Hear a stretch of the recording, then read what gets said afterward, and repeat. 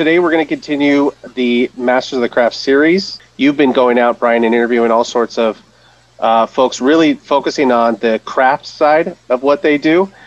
This week's episode is a big one. This week, the guest is Frank Oz. I'm a little amazed that there are people who don't know his name. They know all of his work, or a lot of his work. He directed Dirty Rotten Scoundrels. He directed Little Shop of Horrors. He directed a movie called The Score, Death at a Funeral. What a lot of people will know, too, are his characters, the characters that he brought to life. Miss Piggy, Fozzie Bear, Bert, Yoda. And I think that not enough people talk to him about his process, how he thinks, how he works. And I wanted to get into that. You know, sometimes they tell you, be careful. You don't want to meet your heroes, but yeah, you know what I mean? But Frank is not a disappointment as a human being in any way. Just a genuine, down-to-earth dude who, I'm not going to lie, he knows he's good at what he does, but it doesn't define him. Hello and welcome to You Are a Storyteller, Masters of the Craft, a conversational series hosted by author and filmmaker Brian McDonald. In this episode, Brian is joined by director, producer, actor, and legendary puppeteer Frank Oz. Frank is known for performing such iconic characters as Yoda, Cookie Monster, Miss Piggy, and Grover, and for directing movies such as The Indian in the Cupboard, Little Shop of Horrors, Death at a Funeral, and the captivating off-Broadway one-man stage show In and of Itself. In the episode, Brian and Frank discuss trusting your instincts and the importance of craft and engage in a heated debate about the blank page. Keep watching to see how it unfolds.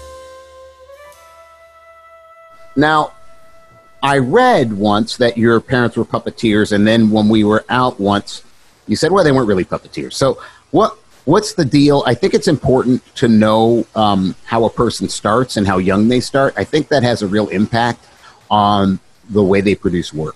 They were puppeteers in Antwerp, Belgium, before the war. As a matter of fact, the puppets were made by my father, carving wood, and his at that time it wasn't his wife.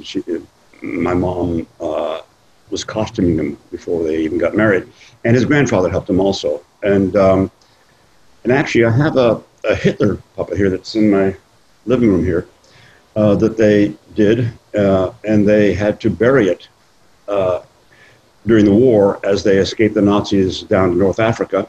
Wow!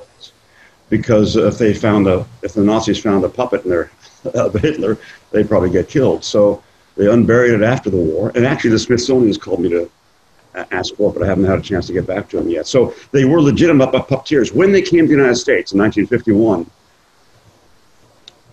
when my mom and him and me and my brother, my older brother by about almost 2 years, came to the United States through Ellis Island and from Belgium. I was about 5, my brother was about 7. But during that time period, they were never performing puppets. Okay. They were never performing puppets. During that time period, they were really trying to, I think, survive in this country. So that makes sense. And then when they settled down a bit more, they didn't then either. It became more of a social thing, and also a supporter of that art. I don't remember them ever giving a puppet show. So it wasn't like they just immigrated; they were running, right? Oh yeah, they ran from the Nazis from Belgium. Okay.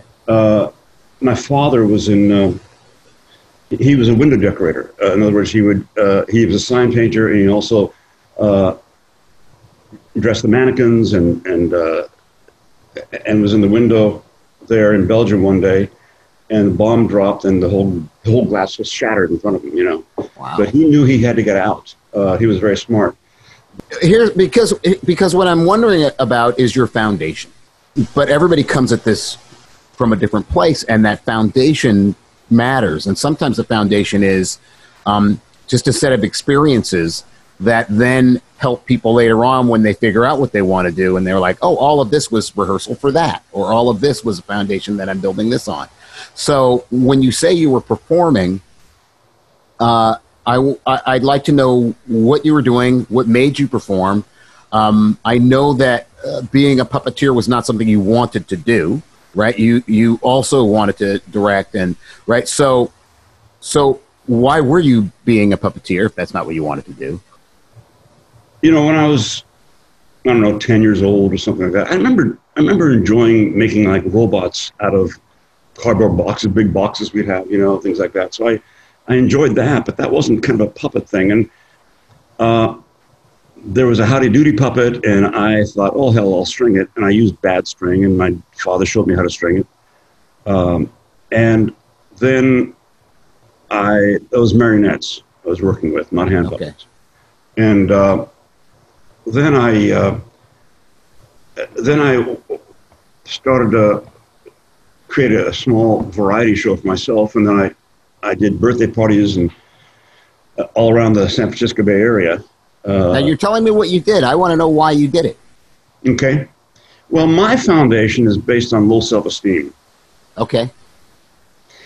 As a kid, I had low self-esteem. Now, I'm saying this after years of shrink work. I didn't know it then. Mm-hmm. And can I ask, and you can always say, I don't want to answer that question. Do you have any idea where that came from? Which? Having low self-esteem. Yeah. But it gets pretty deep into my parents and how they were damaged. Oh, sure. Okay. And all of our parents are damaged, and we are damaged, and bring some of that damage unknowingly to our own kids. Mm-hmm. You know? And so it's through their own damaged childhood and their own damaged upbringing, they didn't see that they were damaging me. Of course. As happens in many, many families. Probably every family on some level. Every right? family. Yeah. So as an adult, I forgive them. I understand that. But because of the damage, and I don't mean damage as far as physically, I mean, by no means. I mean, they had their needs, emotional needs, to be, especially my mom, who needed to be recognized as a great mom, and that was most important than anything else. And as a result, I became a pleaser. Okay. You know? Mm-hmm. So, and I subsumed myself for many years. Okay. And so that was the damage. And so I felt, well, the real me is not worthwhile. I've got to be the other me. And then I would imagine, looking back on it, doing puppets was a way to please my family, my parents. But I think more than anything else, there was something in me that wanted to express myself. And I think more than anything else, it was a safe way to express myself. Because if I was an actor, they would reject me. But if I was doing puppets, I was underneath there, and they wouldn't see me. They'd reject the puppet, not me. Right. Okay. So I think it was a safer way, without me knowing it. Right. I think that was a safer way for me to grow. And then as I was in the San Francisco Bay Area, I never wanted to be a puppeteer, but I kept on making $25, $35, $45 a show, doing from parking lots to churches to bazaars to birthday parties to, you know, from 3 people to 1,000 people, you know. So it was a great training ground as a performer. It's fantastic. Mm-hmm. But then I never wanted to be a puppeteer. I actually wanted to be a journalist. And so I would have stayed in Oakland, California, and my idea was hopefully be a columnist in Oakland. And I took journalism course, and then halfway through that, at a community college, I wasn't smart enough to go to a regular college. And halfway through that, Jim remembered me, or had me in mind, from a performance he saw when I was 17 years old. The Puppeteers of America have these conferences, and I never went to them. I don't go to them at all. But that particular one, there was a contest, and my parents wanted to go. It was very close to where we lived.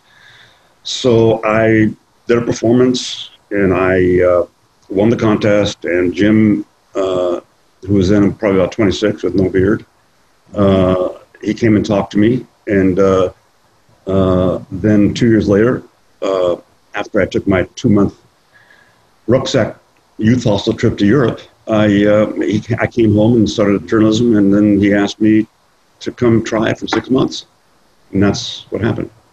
Wow. So you sort of you got almost drafted into to being a... It was always, I had to promise, I didn't have to. I promised my parents I'd continue school. Mm-hmm. And, while I was trying it for 6 months, I had no intention of staying. And so I went to CCNY and continued with philosophy and history and took a film course even. But I was learning so much from Jim and all the commercial work we were doing and everything else that after about 6 months of that, taking the subway from the village all the way up to CCNY and 160th Street or something, I just was in learning and enjoying learning from Jim, and I just stopped school. You know, I'm not proud of it, but this is what happened. You know. Well, that sort of reminds me of what happened to me with the mentor that I had, in that it really became, that was my education, working for this man who took me in when I was young. I was about 13.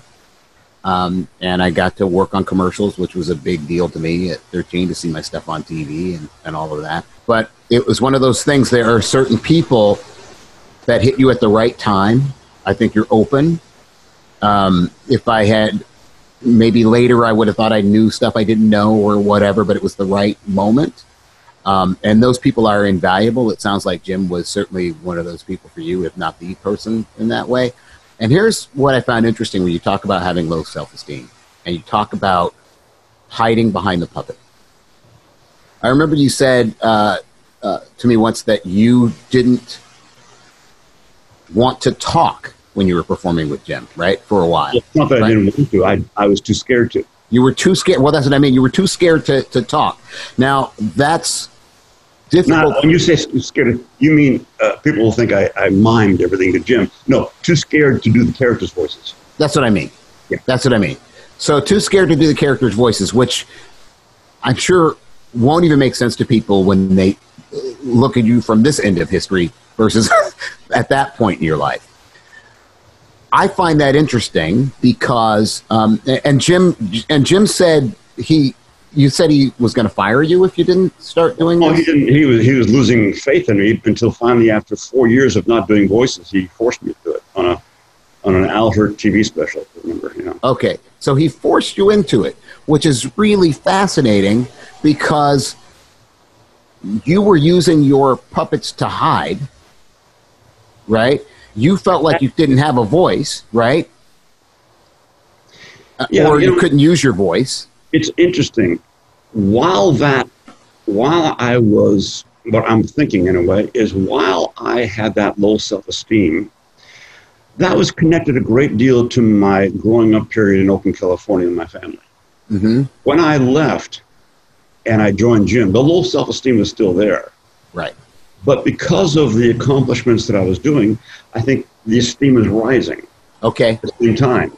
Okay.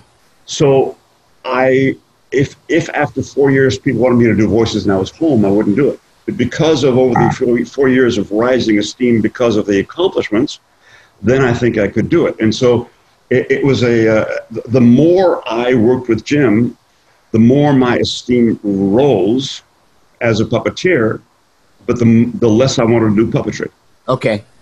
All right. Now, because puppetry, I was hiding. And as the esteem grew, I didn't want to hide anymore. That makes perfect sense. In craft, there was something that transcended the actual thing you were doing. Was there something in puppeteering that you were learning about performance, about acting, about directing actors, about being vulnerable? Was there something in puppeteering that prepared you for the next phase of your career? Sure. The live performance for years and years.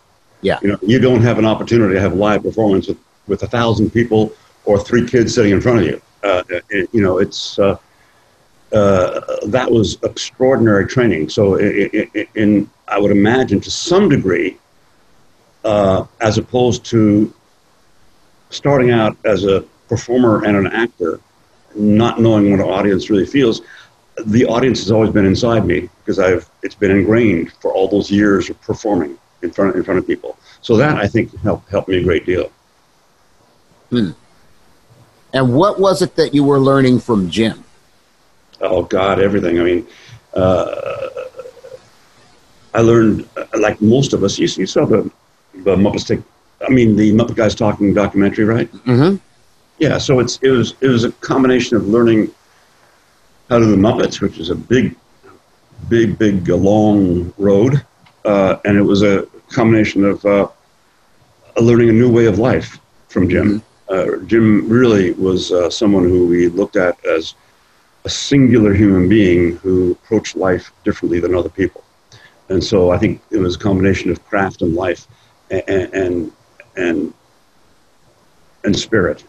Those things that we learned from Jim. It's funny, about mentors. I bet you feel the same way. I mean, hundreds and hundreds of years ago, and it's unfortunate. Fortunately, also is not the case. But there are all the apprentices that they had to sign on for 7 years, and they lived in broom closets and things like that. Right. But by God, they were fantastic after 7 years. I think some people just ain't good at book learning, and I'm one of them. Okay. Yeah, I learn empirically. Right. When I read, I'll learn in snatches. I won't remember the whole friggin' book. Yeah. I'll just my mind will recall things like I'm reading now. I mean, I tended to be an autodidact, and so I didn't read a curriculum course, but I read those things that interested me, and that's the very first things in the world that interested me, and that has value. It has more value for people who actually can learn that way. But the empirical value I have, it's not like I remember things in mind, but it sticks in my bones, the crap. Yep. And so that's how my knowledge affects me more, where by doing, and imagine it happens with many people. I wish I could learn more from reading, because I love all the stuff I'm reading, but after I'm reading various books now, and I know I'll only remember maybe an eighth of it. Mm-hmm. Whereas doing something, it'll be in my bones. Right. That makes perfect sense. And I value people who are the reverse, who actually who are academics, who can really, who really have that ability. It's extraordinary. It's interesting because I think both ways, or however many ways of learning, again, have their advantages and disadvantages. And sometimes I have met people who have a lot of book learning, but can't actually do a thing, can't actually do anything. As a matter of fact, in the movie The Edge, David Mamet wrote that Anthony Hopkins and Alec Baldwin are in it, and Anthony Hopkins plays this guy who is really good at reading books and retaining information, but at one point he says, I can retain all these facts, but putting them to any practical use is another matter. Like, he doesn't know how to do that, which is what the story ends up being about. And I think that is often true, that people like that know who to quote, know, you know what I mean? They know those kinds of things. But when it comes to doing things, it's a different thing.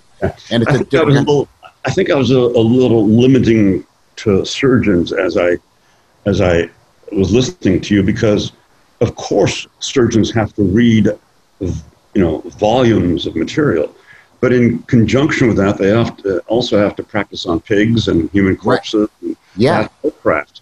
So I don't mean that I'm the kind of person who needs to only do pigs. Okay, right, sure. They have a much harder job to do both. And yet, actually, when it gets down to it, after a certain amount of time, like any craft, I believe, if you do it long enough, like a surgeon, at that point, it is in your bones, and you know so much that you're ready for those things that are surprises. We talked a little bit about what you learned from Jim, not specifically, but you were saying that he taught you, what did he teach you about yourself? It was a wide swath. First of all, he didn't teach. Jim never taught. He never told us what to do, ever. Sure. But he did teach. One learned from the person he was. Yeah. You observed, you lived through that, and that's how you learned. And I certainly learned about myself, not because of him, but through him. Did he know? Didn't try and teach me anything. Was Jim completely unaware that he was teaching people stuff, or was he doing it slyly and letting you pick up whatever you picked up? I think he was letting us pick up whatever he picked up, but he was not doing it slyly. That was not his intent. Okay. His intent was to live his life and express himself and be with his family. There was no agenda. No, it's art. I mean, here's an example. I would want to borrow the car when I was 16 or something, and my dad, of course, the first answer is no. Right. Yeah. Yeah. And then I'd go to my mother and ask her to soften him up, Uh-huh. And then usually what happens is he says no, then I get the car and $5 from him, But usually, and then he would say, remember, now take route such and such and such and such and such and such. And remember, be careful on those such and such and such and such. And then, so that's how I kind of grew up, and then I got to Jim's. I think we had an old place in 53rd Street, just 2 rooms. It was just the 4 of us, Jim, Jerry, me, and Don. And Jim had an old Porsche at that time.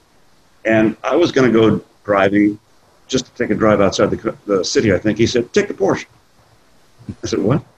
Yeah, he said, you can have it. If you want to use that, here it is. Here's the keys. And that's it. No, he didn't say no, didn't say make sure to do this. He just said, yeah, sure. Now, that's who he was. Mm-hmm. That opened up my eyes. I mean, my God, there's another way to live. But he didn't see that as a lesson. He just said, yeah, that's who I am. I think all of us were changed by Jim because of the man he was. He was a very singular individual. Of course, I didn't know it at the time because I was just busy working every day. Right. Unfortunately, that's the way it is often. Yeah, you don't know it until later. But I also it was a combination of having an extraordinary time because I love the guys I'm working with. But on the other hand, since my self-esteem was growing, the more I worked, the more frustrated I was only a puppeteer. That makes sense. And I wanted to get out in the market and I wanted to do other things. But it was Jim who not taught me, but asked me to do film. And I learned by shooting a lot of, thousands of footage of 16 mil Bolex. And then I was editing, and I was editing original, actually it was, negative. And, and then Jim asked me to co-direct Dark Crystal with him. And that was like essentially now a $200 million movie. So I was I came through the back door, but it was very unusual situation for me. But it was all because of Jim. As a performer, you had been directed a lot, right? You had seen directors work. They tried to direct me. Okay. Why was that difficult? Was it difficult for them to direct you, or was it difficult for you to take direction? But this is the good thing about being a director, having done so many films, and being a performer, because I know the tricks. Uh-huh. Because, a lot of directors are total twits, and they have no idea how to talk to actors. They have no That's concept. true. And some will say the right thing at the right time, and others will come up to you and say something. And I used to try to be a good boy and do it, but then I just realized, okay, so I listened, I said, sure, gotcha. And I did the totally reverse. And they said, that's great. So I've learned how to, what to listen to and what not to. And it may be a bit, maybe assumed by others as arrogant, but I see it as experience, I'd been to a lot of film festivals and had films and film festivals and all of that. And what's interesting I love your white face. Oh, thank you. Thank you. It was very underplayed. It was nice. Oh, thank you. That was, thank you. It was hard to get those performances. Well, you did a good job beating them down. Thank you. You put clown makeup on people and they want to be funny. And so. Everybody always wants to be funny, clown makeup or not. Yeah, that's true. That's true. I have to play all kinds of tricks to make sure that they're trying not to be funny, and that's when they'll be funny. Yeah. Charlie Chaplin had a trick, and then we'll go back. But Charlie Chaplin had a trick. He was doing something. He was performing in a movie, doing his thing, and then the crew laughed. And it was something that wasn't supposed to be funny, and he said, "Why did you laugh?" And they said, well, because before you were doing it like this and this way, and he said, oh, you're throwing me off, right? Because that's not going to be funny to an audience because they have no idea what happened before or what I would have done. So he started hiring people who didn't think he was funny. Yeah, so I never believe in crew laughter. Ever. No, it's not real. Yeah. But it may be legitimate and actually made them funny. Oh, yeah. Oh, sure. It doesn't mean the audience is going to laugh. Yeah, because it's in a different context, right? It's in a very different context. Oh, I really know that person. It's funny to watch them do that. They're not that way, whatever it is. Yeah. So, yeah, Charlie Chaplin would find people who didn't think he was funny or who were so used to his humor. Well, when I've auditioned people, and unfortunately, because to a degree I've been known as a comedy director, they'll come in, the expectation is that they've got to do comedy.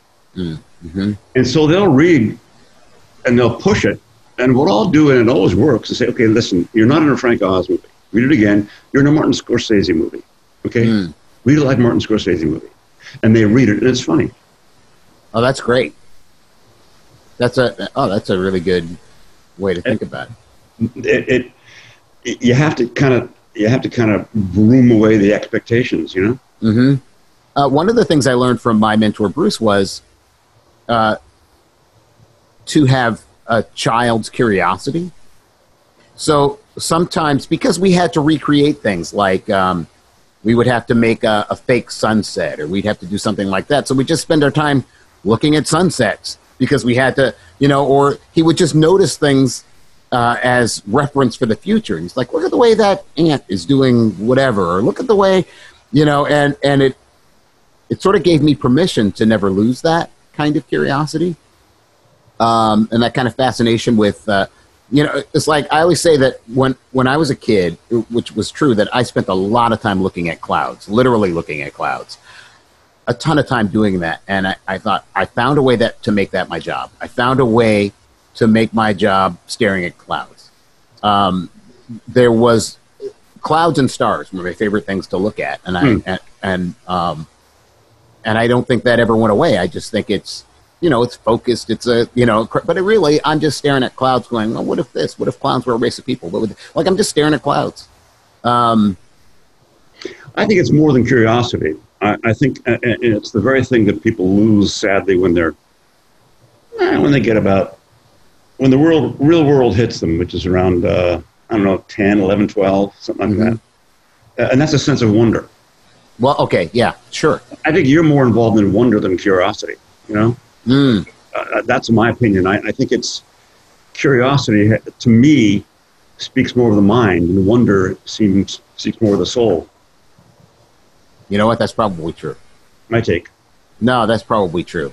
I remember I like blowing bubbles. I've always liked them. I kind of relax. I'll go out and blow bubbles.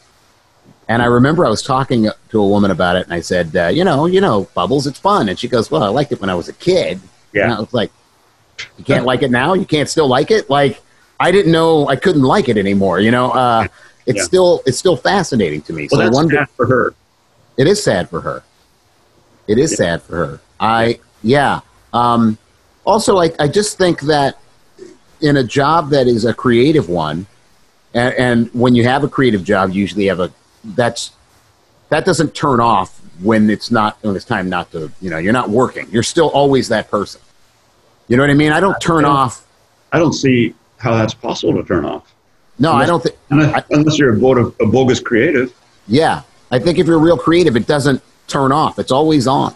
And when I say creative, I think we are not fair to other people like accountants and janitors and everybody else. I truly believe those are creatives also. They have to be creative to do their particular job that is not taught to them, that they haven't experienced. They get to a point where they have to be creative to solve their problems. So I always believe that we are putting ourselves in an ivory tower, that we are the creatives. And I don't believe that's true. I think maybe we spend more of our time and our energy, and that is our focus in our life is creativity, but it doesn't mean that others are not also creative. I also think it has to do with labeling. A janitor is not creative, obviously. A songwriter is obviously creative. Right. An accountant is not creative. it's an accountant. Right. A writer is a creative. I think labeling limits people, and I think they have more inside them than they think. I think that's true. It's interesting about how we have reactions that other people assume are well. Let me just say, when I've auditioned, I've auditioned hundreds and hundreds of actors, and by the time the actors get to me, hundreds of them have been filtered out by my casting. Sure, right. So the people I talk to are all talented. Right. So if I say, I'm sorry, you're not, I'm not going to take you for this part, it has nothing to do with the talent. Right. Nothing. Mm-hmm. Usually at that point, it's all about, I see it differently. You Right. could be brilliant and I could be wrong, but I happen to be the director. Right. I always tell people, it's only because of the way I see it. It's not because you're not right for it. Yeah. It's not fair. Yeah. But that's the way it is. The audition process is so painful. I mean, I was trying to be an actor in New York for years, and I went through all those auditions. Mm-hmm. I mean, it was just awful. It was waiting outside for 2 hours with a whole bunch of people, and then going in and somebody reading it once and saying thank you. And I mean, I finally said, screw this, I can't take this anymore, because there was a Bird's Eye audition that I went to, and I said, okay, that's it, no more, and I stopped completely, because it's just so silly when I tell you. So as a result, in a way, because I'm a performer, I know how they feel, and so whenever there's an audition, and people are way outside, the first thing I do is I go outside and say, hey, thanks for coming, guys, I'm Frank Oz, I'm the director. If we may be a little bit late, I apologize for you, but just, we're really glad you came here. So they know that I'm not a monster. They know this. They recognize it. It's so important, because I wish somebody had done that to me as an actor, Mm-hmm. Talking about this idea of bravery, right? That there's a certain amount of bravery. And so when you talk... a lot of bravery. A lot of bravery. I have no interest in being an actor whatsoever. Mm-hmm. But I've always taken the opportunity as a director to get in front of the camera, to remember how frightening it is for an actor. And it helped me direct the next actor I work with, because I realize how frigging frightening it is to be on there. Mm-hmm. It's frightening. And you've got to be brave to do it. So I think there's I think your idea of bravery is inherent in the craft. Yeah, it has to be there. Mm-hmm. I want to talk a little bit about, you said something once. Oh, shit. Yeah, to me. You probably said it to other people, but you were saying, we were just talking about our work, and you said, well, my job is to bring things to life.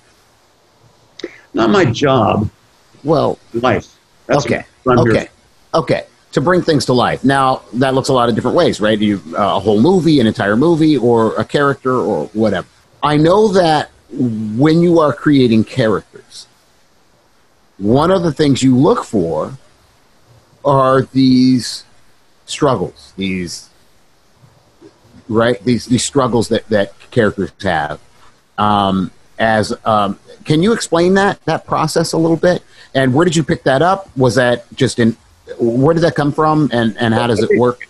I think two things. Number one is I think struggle creates character in human beings. I think without it, you don't create that character. So that's in life. I believe one must struggle. And I think. Can you explain that a little? Can you unpack that just a little bit? What do you mean? Yeah, sure. I mean, if it's easy, you're not testing yourself. You're not finding different layers and depths and possibilities of yourself. You don't know if you're going to rely on things in yourself. The struggle brings all those things out, the things that you're weak at, you're strong at, things you've got to try harder at. If it's easy, you don't have an opportunity to get those layers. It's done. Right. And you're not interesting. Mm-hmm. You don't connect with others who are, because most of these people in the world are struggling. Okay? Right. Whether it's financial, whether it's emotional, whether it's psychic, whatever it is. In order to connect to those people, and that's our job as storytellers, as directors, right? One has to experience life the same way those other people experience life. Right.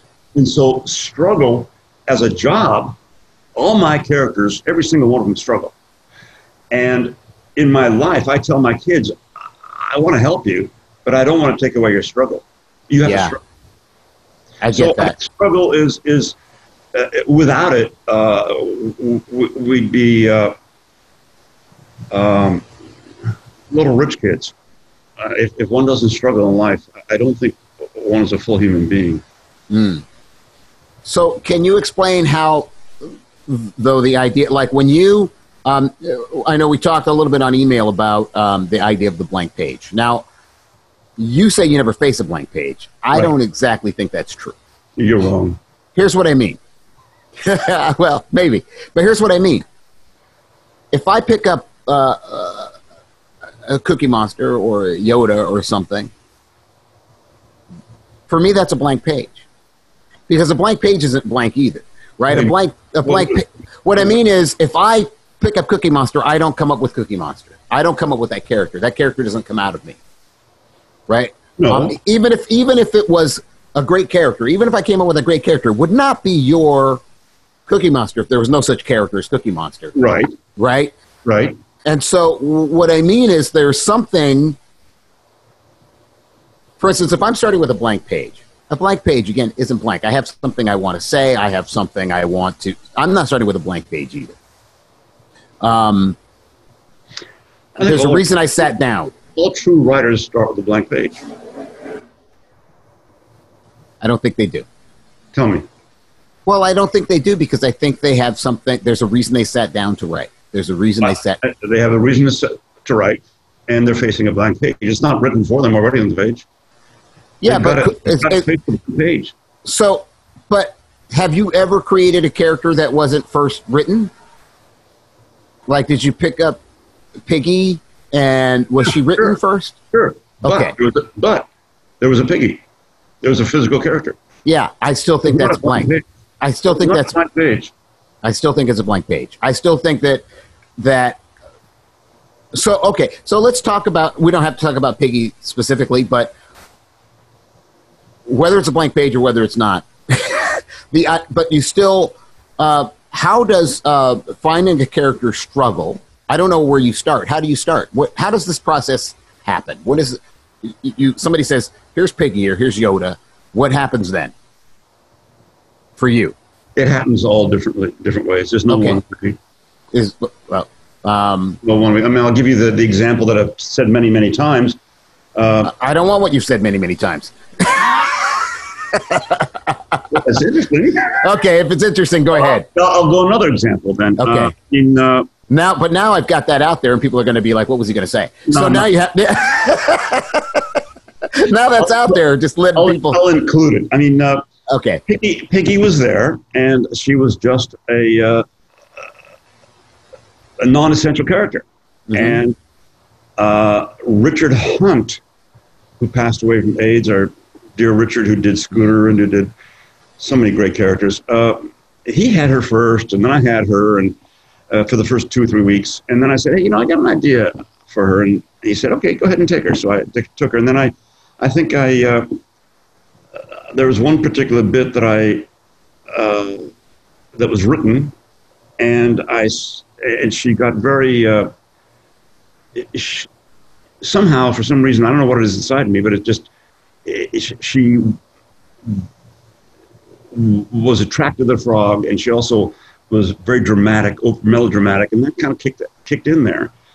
And so that started. And on the other hand, there was another time when I had a scene with Kermit, and I was in a rehearsal room, and I was supposed to slap Kermit as Piggy, and I have no idea why I did this, but instead of slapping, I gave him a karate chop.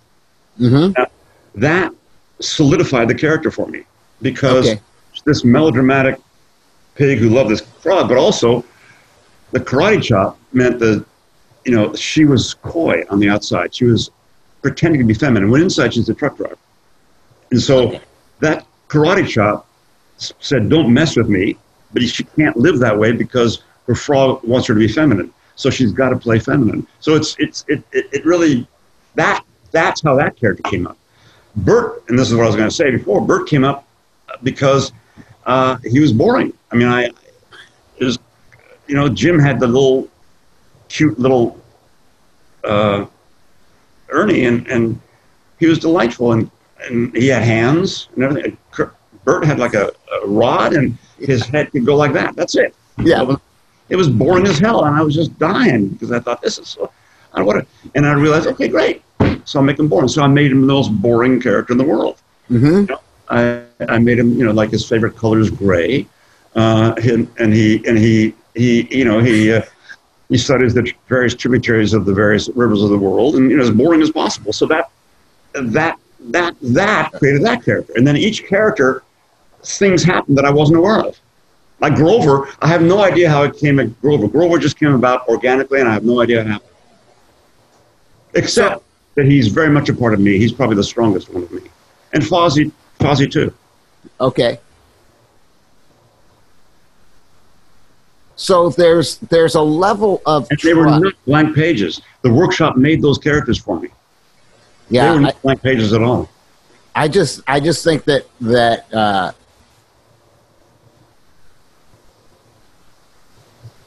well, at the most, it feels like it might be a writing prompt, right? right. That because what it sounds like what you've, first of all, you've learned how to trust your impulses. You've learned how to trust those. I think that takes time. For a long time. You didn't trust your impulses. I think it takes a long time to do that, and I actually think that for the most part, people have to have enough craft to do that. I think when people try to do it without craft, they don't understand their impulses enough, or where they're coming from on some level. I think that to say, "Oh, Bert's boring," I'm going to go with that. There's a danger in being, deciding I'm going to have a boring character, because you just can't do that. You can't. Right. Have a boring character. What you make sure of is your boring character is funny. Right. If it's not funny, it's only going to be boring. Right. Yeah, and that's what I mean. To be able to trust, and that's my point is that you could have had, right, a boring, like, he's boring, but you don't want the audience to be bored, right? Yeah. And so that's a strange line to walk. Well, we've made mistakes too. I mean, there's a character in Sesame Street years ago called Professor Hastings. Uh-huh. And Professor Hastings, I did, and he only lasted a few shows because he was boring. He'd start talking, falling asleep all the time, and it just was freaking boring. And so we have a whole section of Dead Muppets. He's part of the Dead Muppets section that were never used. So you learn things that way. This is how you learn. Right. I still feel like we haven't unpacked the struggle part. So. My fault. Blame me. So when you talked about Bert, you talked about it's actually I really like how you talked about that. But what is his struggle? His struggle is to live his life the way he wants to live it, and he never can because of Ernie he's living with Ernie, and that's right. Bert would be very happy just sitting there and reading books all day. Mm-hmm. How he'd like to live. He can't, because Ernie is always annoying the hell out of him. He's struggling just to be himself. Right. That's all he wants to do is be himself. He's not asking anything else. And if you look at Bert and Ernie, there'll be often the scenes start with him reading a book. Right. And that's what he wants to do. His struggle is trying to be himself. Is it only Ernie? I guess that's mostly only Ernie that's the problem for him, right? Duh. Yeah. I mean, that's the only... I mean, if it wasn't for Ernie, he could live in peace and quiet and wake up and do his boring things by himself. Mm-hmm. But he can't. He can't create his own world because within that world is somebody who intrudes all the time. Knowing that helps you bring that character to life. How? Like, how does that manifest itself in a performance? I think through frustration. Okay. I think that the frustration becomes funny, if you can make it funny. Right. That's the thing. You can't try. Yeah, you can't, I mean, it's like the old thing, leave comedy to the professionals. I mean, when I work with Eddie Murphy or Steve Martin or Billy, whatever it is, These guys are inherently funny. Right. When they try to be funny, they don't try. They have a sense of the comedy, and they all come from different directions. They all are different. They innately are funny in the manner in which they are funny. They're each funny differently. Right. And so they have ideas how to be funny, but they don't try to be funny. Right. They're already funny. Right. Anybody who tries is going to fail. The worst thing to do is to see somebody sweat. And when people try to be funny, they'll fail. Right.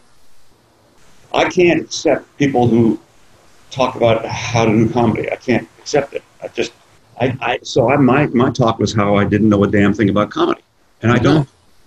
And I don't want to know. Mm-hmm. Because if you do know, then there's nothing to discover. Right. I remember an editor once, when I was interviewing an editor for a comedy movie I was doing, I forgot what. He said, I know a lot about comedy. And I ran for the hills. I said, forget it. We don't want to know. That's limiting if we know comedy. Mm-hmm.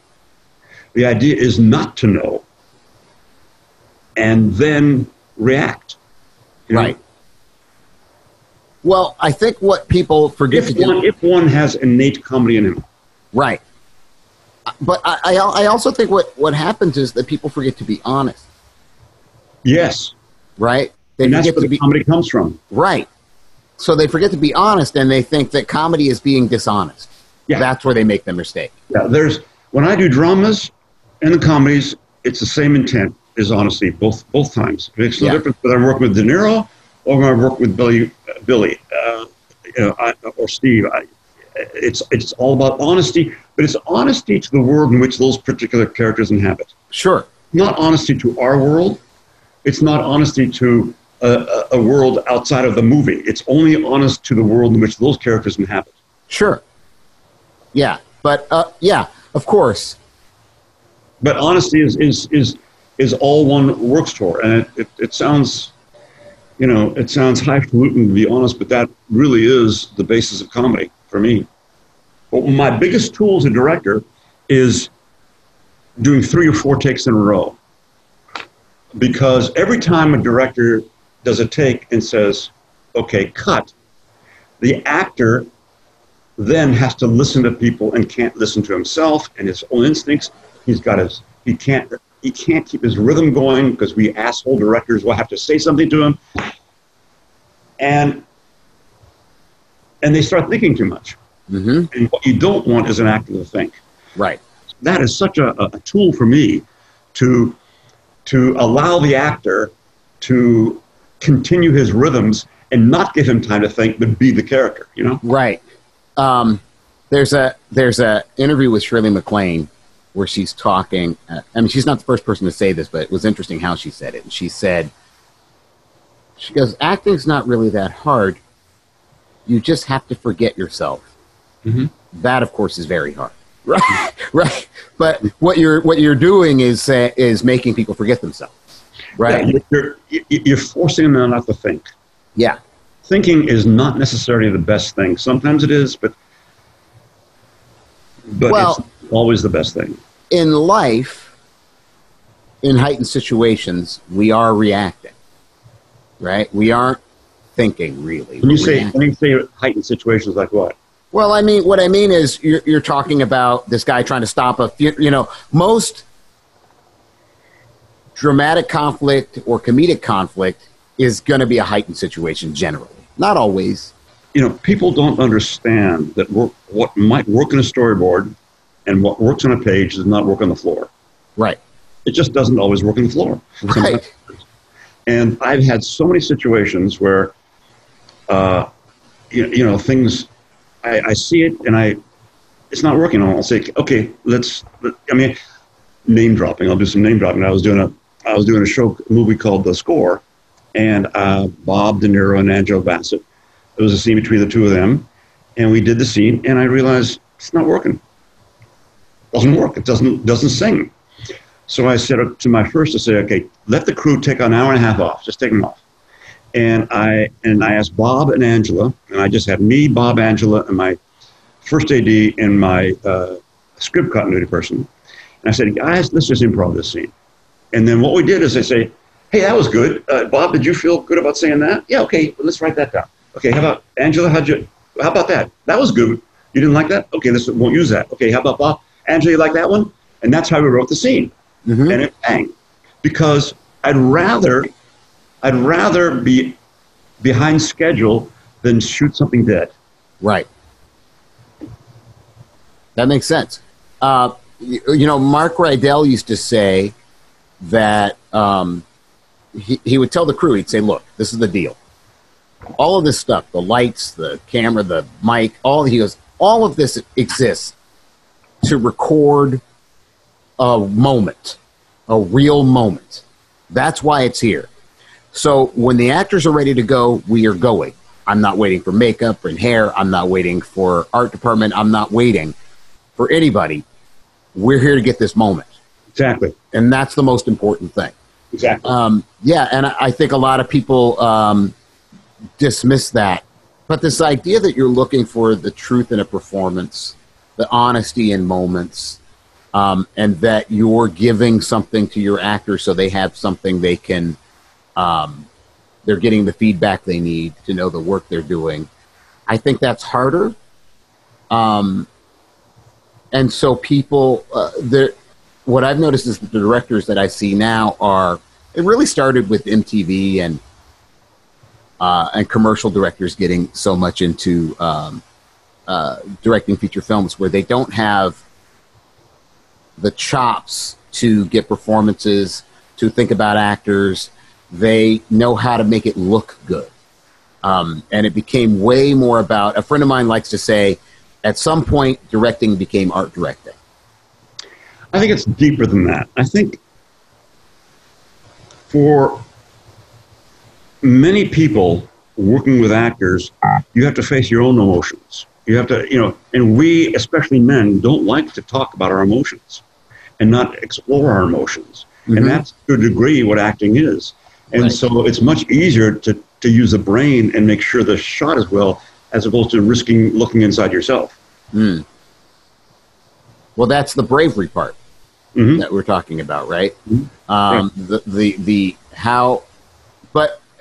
talked about this before too, and I think this is interesting. This is part of this idea that one of the biggest mistakes and most common mistakes is that people won't go there. They won't go to the deep place. They won't go to the dark place. They have to.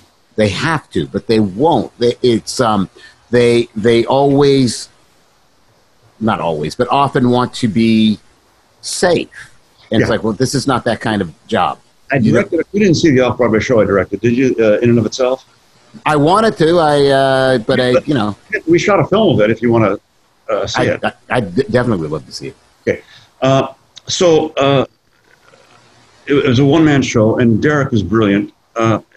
He had never worked really with a director before. And I asked a lot of him that, and it was valiant how every night he just didn't do the words. He waited until the impulse was right to say a word. And that was the most important. I told him, if I catch you acting, I'll kill you. What he did was he waited. Yeah. He waited until the honest impulse came every night. And that's why to a great degree, it worked. And he said, he asked me, how do you know I was going to do this? And I said, I somehow felt you were going to go the distance. And I think that if you don't go the distance, then don't bother me. Right. I'm not interested. And I think going the distance, as I'm just confirming what you're saying, I think going the distance is hard for some people, but it's vital. Yeah, I think it's, when we actually met was at the EG conference. Right. And I think I told you that, what happened was I had I got to tell your viewers, that's where the EG conference is just let them know what it is. It's it's a conference where all these people who are professionals basically do a talk about what their profession is essentially. Okay, everybody did. Brian's blew the whole place apart. It was the best. Okay, that's all. Oh, thank you. I want to kiss your ass in case, just in case, just playing safe with the editing situation. Oh, okay, thank you. No, it really was. It was the most memorable thing. Thank you. Well, here's what I was going to say about that, which is that, so backstage there was a monitor, and I had my slides and I had my notes, and we checked it out. We didn't really get a lot of time to rehearse, and there are things I like to do when I go on a stage. Like, for instance, I feel like I need to make the stage my living room. And so when I have the opportunity, when nobody's there, I go up on the stage. I just spend time there. So, and I know how to get on and off, right? Because walking on and off the stage, if you've never been on and off of it, it's like you can trip, you can fall, and that throws you off. So I like to go there. Also, one of the things I do is I go into the audience and I sit in every section. What are they seeing? What are they seeing? What are they seeing? What are they seeing? And I sit there and I take it in. I go up, I look the out. same thing. Do you? Yeah. I do all of that, right? And so I wanted to, I went backstage and I said, okay, this is my slide. This is the note. These are my slides. This is the note. Everything was fine. I get out there. I can't see my notes. Different configuration on the monitor out there. So I had no notes. Now, you were there. There were people when there was a technical snafu, they'd run backstage. They'd stop the performance, the presentation, whatever. We got to get this worked out. And I was like, I can't do any of that stuff. I have to go with what's in front of me now. I trust that I know basically what I want to say. And I was winging it out there. It was brilliant. Thank you. And that's probably why you relied on your toolbox. Right. And I trusted that it would work. Your intellectual toolbox and your emotional toolbox. Right. I was like, as long as I'm honest up here, I'll be okay. Exactly right. And probably it turned out much better than the one had you had notes. Probably. That's where the bravery comes from. Right. But I learned that from working with enough people who were brave, seeing the work that comes out of it. It's like, well, you just have to be brave. You just have to put it out there. And those people were in my mind when I wrote the memoir that I just wrote, But as you said before, you can be brave as long as you have your toolbox of craft. Yes. You can't do it without it. Right. You can't do it without it. It's a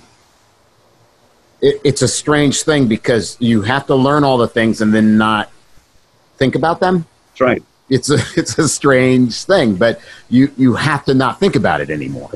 It has to become part of your muscle memory or part of your... Right. Yeah. It's... I find it... I've done so many TV shows with characters. From, Academy Awards to Johnny Carson to whatever, or Jay Leno, whatever. And in an odd way, when I did that, it was all ad lib, okay? Mm-hmm. And writers would come to me and say, can you say this? And I tried that, and it didn't work. I think you have to be brave to do what's written. To be brave to really think it's going to work. Oh, that's it. Because when I am on doing the Carson show, the character, all I have is an attitude from the beginning to the end. That's an attitude, everything. So I'm open to everything, totally open, and trust my toolbox, and I trust the attitude. And to me, there's no bravery. It's a sense of just being alive and open. To me, you have to be brave to believe that actually that shit can work. Well, that's... I don't know if that's exactly true. No, but that's another way to look at it, because I really think, being safe is not brave. And you don't get... I've always said for years, I said, the riskiest thing is to be safe. The safest thing is to be risky. For years. Yeah. And that's true. I think that's definitely true. That there's something about... You can see it with improv. Mm-hmm. One of the things that works in improv, an improv show, is that you know what's happening right there, and that there's no net, right? The working without a net is always fascinating to watch, and sometimes fascinating even when people don't know there's no net there, right? When I would watch Piggy on The Tonight Show, I didn't know. I guess I assumed it was ad lib. I don't. The interesting thing about your characters for me is that I completely believe them. I know you, and I don't talk to you and think, oh, there's Piggy. Oh, there's Grover. They are complete individuals that I believe have a life outside of the television screen or the movie screen or whatever. I'm not sure exactly. There's alchemy there that I don't quite understand. Well, you know, if somebody tells me, hey, you did a great job with Piggy, that'd be an insult to me. Mm-hmm. Or Yoda. Right. Oh, you played Yoda great. That'd be terrible. Right. Because my job is to make the character transcendent. Right. Where one doesn't judge. And if I don't make it transcendent and you're judging a performance, then I'm screwed, you know? Yeah. Oh, no, I completely believe all those characters exist. There's a part of me I'm not lying about there. That's part of me. I believe there's a Yoda out there. Part of me believes that. I have no idea when people compliment me on the work I do. I can't take the compliment because I have no fucking idea how I do it. Mm-hmm. I've worked for many, many years and I have a great toolbox, but a lot of people work with toolboxes. And for some reason, I have been able to do all these main characters, not just characters, but I mean, dozens of other characters, main characters. It's like it's not my doing. I have no idea how I do it. I know how I do it, perform it. I don't know how I make it transcendent. Okay. That's what I don't know. I have no idea how to do that. That's weird. These characters have a soul. Mm-hmm.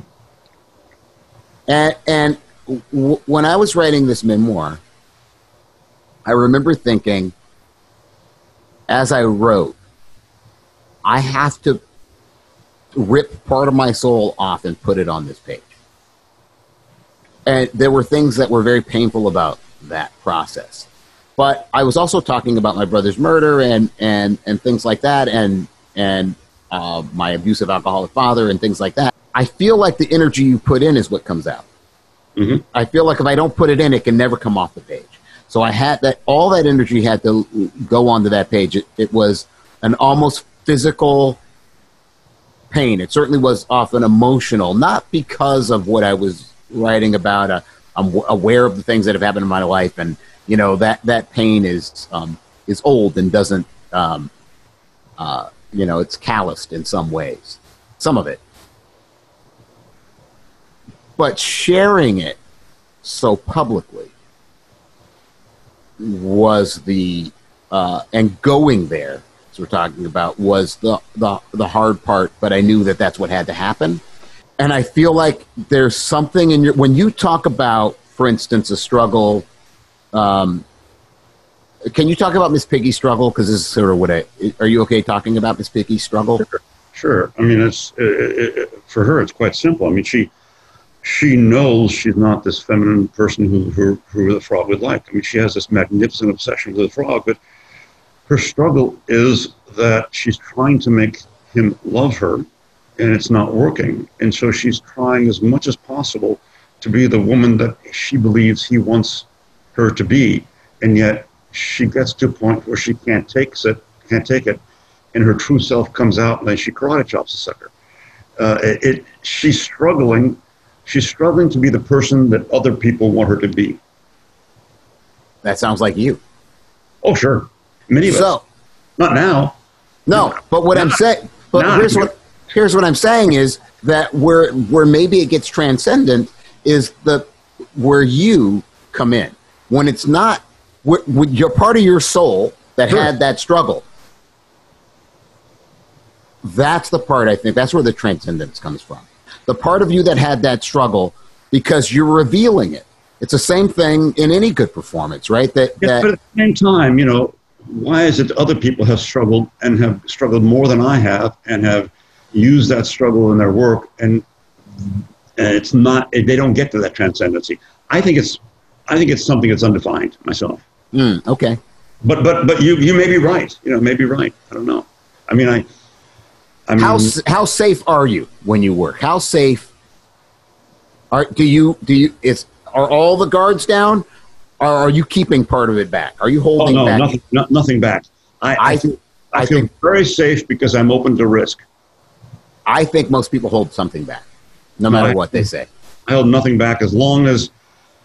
But there's always a part of me. If I'm doing Yoda, it's a whole different deal. That's acting. performing. That's not performing. It's kind of, or that's bringing somebody to life there. So I'm doing, I used to, I haven't done puppets for about 10 years. If I'm doing Cookie or something, I always have to have the performer eye in me saying, is this funny? Is it going too long? Maybe I should cut the next dialogue. That stuff like that. Right. We'll do that with Yoda. So it depends the manner in which what's required of me. Can I ask what you've learned either from other directors or other performers that has informed your career? Like directors that have given you good direction, directors that have given you bad direction? Well, I gave myself 10 years to be a director. And, okay. And I had done a lot of 16 mil Bolex work, and I had done a lot of 35 cutting for Jim, and a lot of, and I had performed in many, many movies and situations where I learned from the directors. That was my classroom. I was on the street, Yeah. But I would always ask directors, what's the best advice you have for directing? And they'd say, from wear comfortable shoes. Yeah, I was going to guess that one. get some sleep. That's a Spielberg one. He likes that. Wear comfortable shoes. Get some sleep. And I realize now the worst advice was get coverage. Oh, sure. Because coverage takes away style and excitement. Coverage is meat and potatoes. And you've got to take chances. You've got to let shots develop. If you don't, then you're shooting it in such a way that you can edit later on, and you're controlling things. And the audience does not want you to control them. They want the opportunity to look where they want to look. There's a great story where John Ford in How Green Was My Valley, I think, where it's a really great shot of a woman's getting married, and there's a carriage, and it's in the foreground here, this carriage, and people throwing rice at the couple, and they're sitting in the carriage, all happy and everything. And there's a man who's in love with her, way, way in the background. And he comes out of a church there. He's silhouetted. And he's just this figure back there. Your focus is really on him. Your emotional focus is really on him. And how his heart is breaking. But you don't see him at all. And the story is that when John Ford was shooting it, the DP said, I don't know who, maybe it was Greg Tolan. I'm not sure who the DP was. But the DP says, do you want to get a close-up of him? And he said, oh, no, they'll just use it. Exactly. right. I have played that game so many times. Right? And it plays, it's amazing how it plays. Absolutely. Your heart breaks watching it. That's the trouble. Coverage can deaden something, can totally deaden. Now, there's a different kind of coverage, that especially comedy, because comedy, you're taking a chance every second of the day. You've got to make sure you're covered, but it's a different kind of coverage. It's a coverage for comedy. It's not a coverage for film. Right. And so it's very delicate. It's but as a director, I don't want to shoot something dead. I just don't. Rather, I don't want to cover. I mean, there's some shots I've done, like Dirty Rotten Scoundrels. I know Michael Ballhaus, who's a great cinematographer, and he shot 2 of my movies. So sad he's gone. And there was a scene where we're outside in Villefranche or Nice, and I think Michael Caine is coming out with Glenn Headley, and then there's a beat and everything, and then Steve Martin, who is pretending that he's not able to walk, is being carried out by a bellman, okay? And then they put him in the car and everything. And Michael said, you got to get coverage of that. And I said, no, you can't get coverage of that. You can't. If you get coverage of that, it will be funny, period. Right. Because they'll sense the control. They want to see the normal organic beats of that, Right. The worst thing for comedy is a single shot. It's a close-up. It's the worst thing. Mm-hmm. Because I don't want to see you. I want to see the reaction. Right. So I think it's all about knowing when to take chances and when not to. I mean, there are certain times when you're doing gags and it's very technical. You've got to plan it right. You've got a car crash. You've got to plan it right. But when it's about emotions, and beats and rhythms, the more you try and control it, the more it's not going to work. Right. Both in drama and comedy. That's my opinion. Well, you're trying to get lightning in a bottle, right? You're trying to. Absolutely. You're trying to grab that lightning in a bottle, and you don't do it through control. You can't control lightning. No, you can't. You can only capture it. I think that's definitely true. And there's something you said there too about the close-up and how that kills comedy. Reminded me of something John Cleese said, which is he said it's not funny to watch a person go crazy. It's funny to watch a person go crazy. Yeah. Right? But it's all about the reaction. Johnny has I remember years ago he said his view of comedy was just tell the joke and run like hell. But as far as reaction goes, I did a movie called Bowfinger with Eddie and Steve and such, and Eddie was running around across the freeway, right? Mm-hmm. I don't remember that scene. I do. He was running across the freeway, and it's a very funny scene. It's a funny movie. But thank you. The scene is not funny because of his running across the freeway. The scene is funny because the reaction of running across the freeway. Yeah. Often people make that mistake. Yeah. They think, well, the thing is funny. It's like the thing is not funny. They often make that mistake. That's a real common mistake. That's why it's the most dangerous thing in the world to do slapstick, because you have no place to hide. Because slapstick depends a great deal on the action and not the reaction. It's really hard. Really, really hard. I wouldn't touch it. And what about Bob with Richard and Billy? They didn't get along, and so I used that. Of course. Yeah, of course. Well, then what else can you do, right? Yeah. That's the material you're working with in a way, right? Yeah. Right? It's the same thing as my monitor not working. What are you going to do? If you go against it, that's where the problems come. You might as well go with it. Go cut with the grain, right? Right, Usually when you go with it, and it's not what you plan, usually you get gems. Yeah.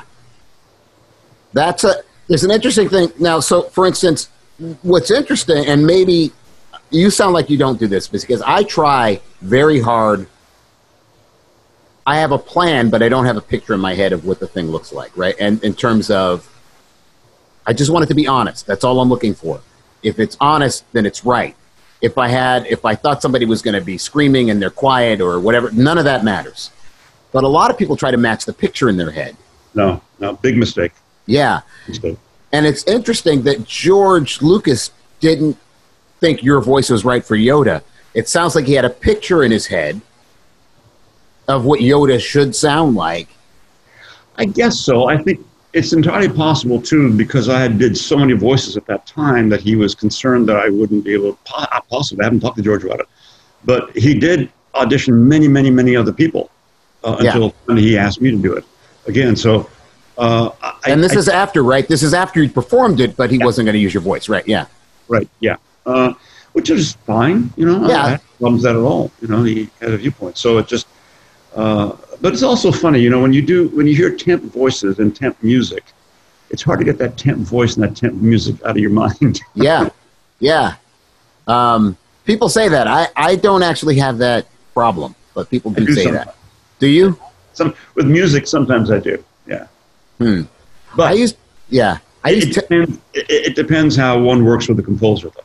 Right. I'm just curious. I mean, you've worked with so many people who come to the table with their own bag of tricks and their own skill set and their own years of experience when they come to the table. And I'm just wondering, you mentioned the directors, you asked the director, but what is just watching somebody work? Like when you watch a particular actor work, is there anything that you learn from that or their process? Or is it just learning through osmosis? Or is it, I'll use that? Or I think both.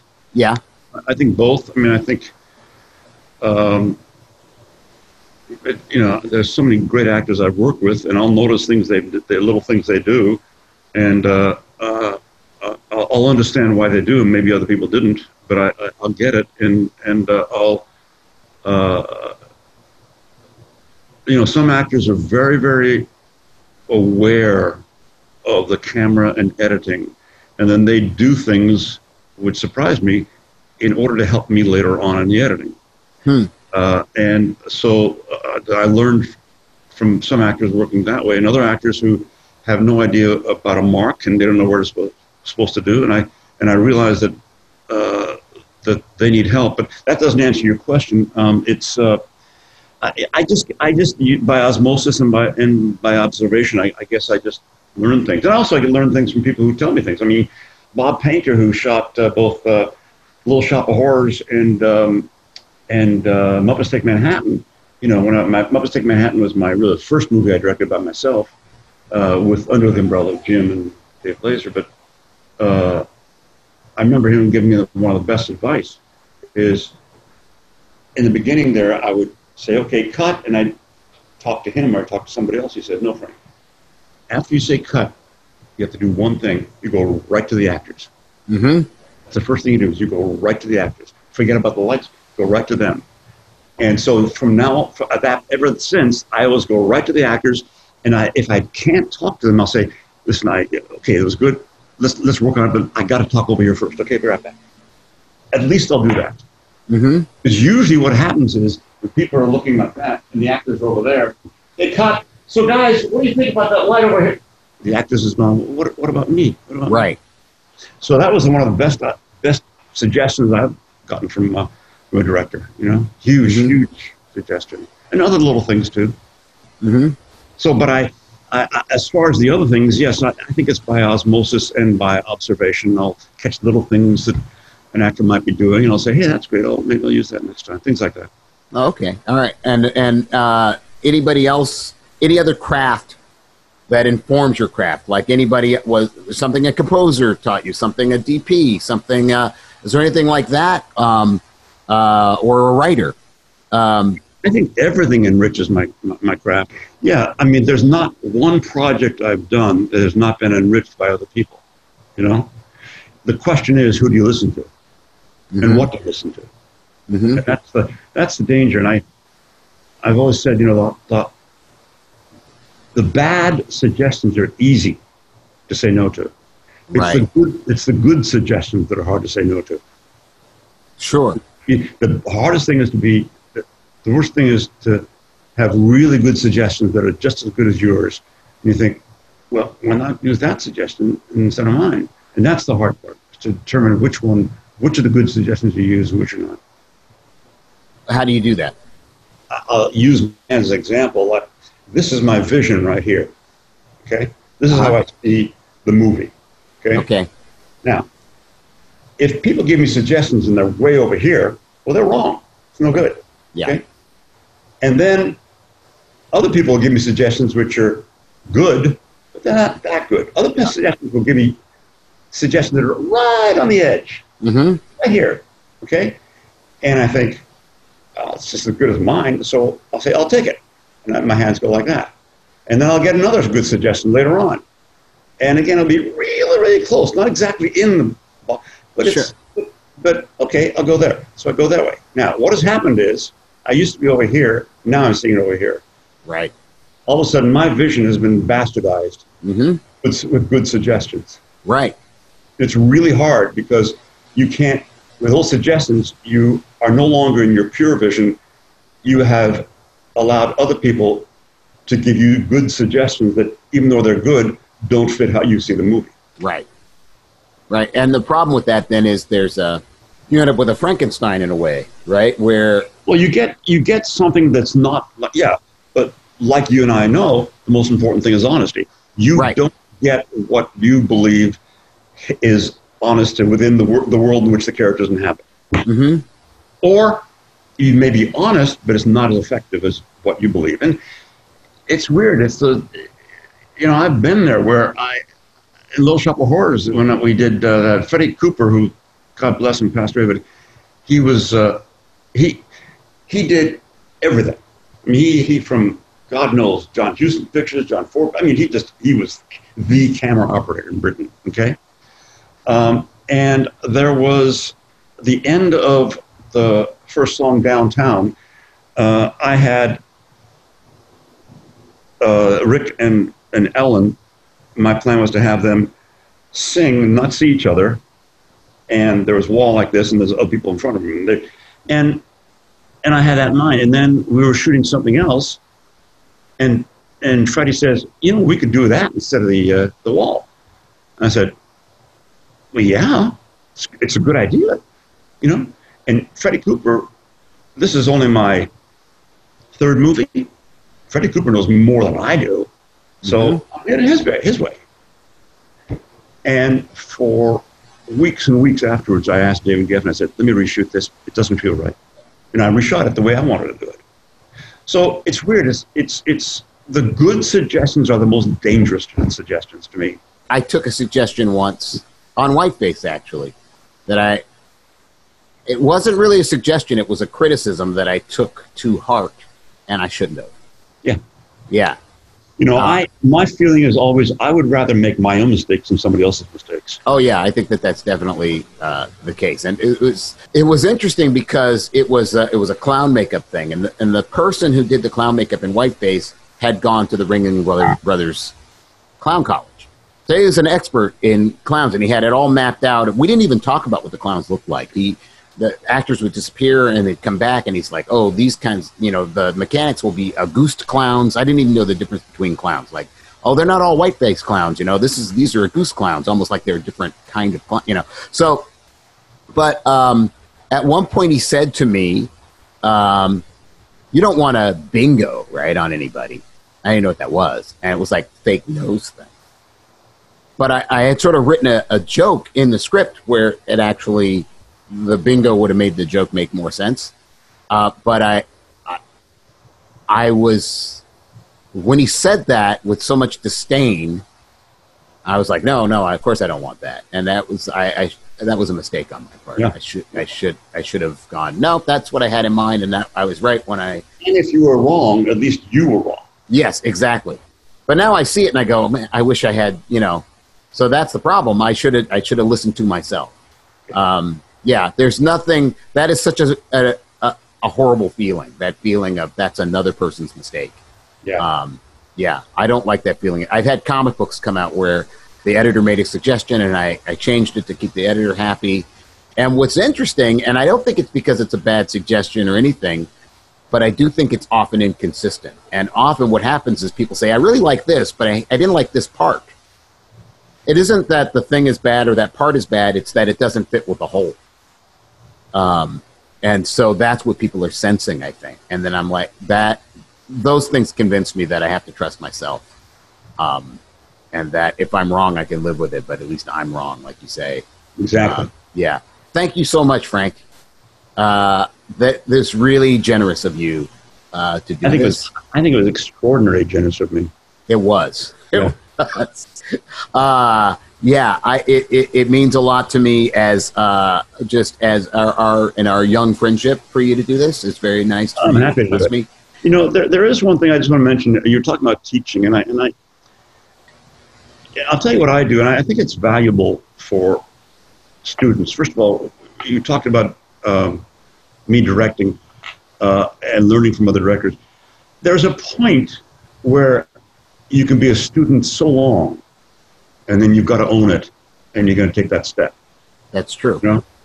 And that's what I felt, and I remember because I remember when Geffen asked me to do Little Shop of Horrors, and it had won awards off Broadway, and it had run for 4 years. It's in London and everything. And I was talking to the assistant editor of the movie I just done, Let's Take Manhattan, and I said, "Geez, it's got all these awards, and it's a huge number of 14 songs, and this plant and guest stars.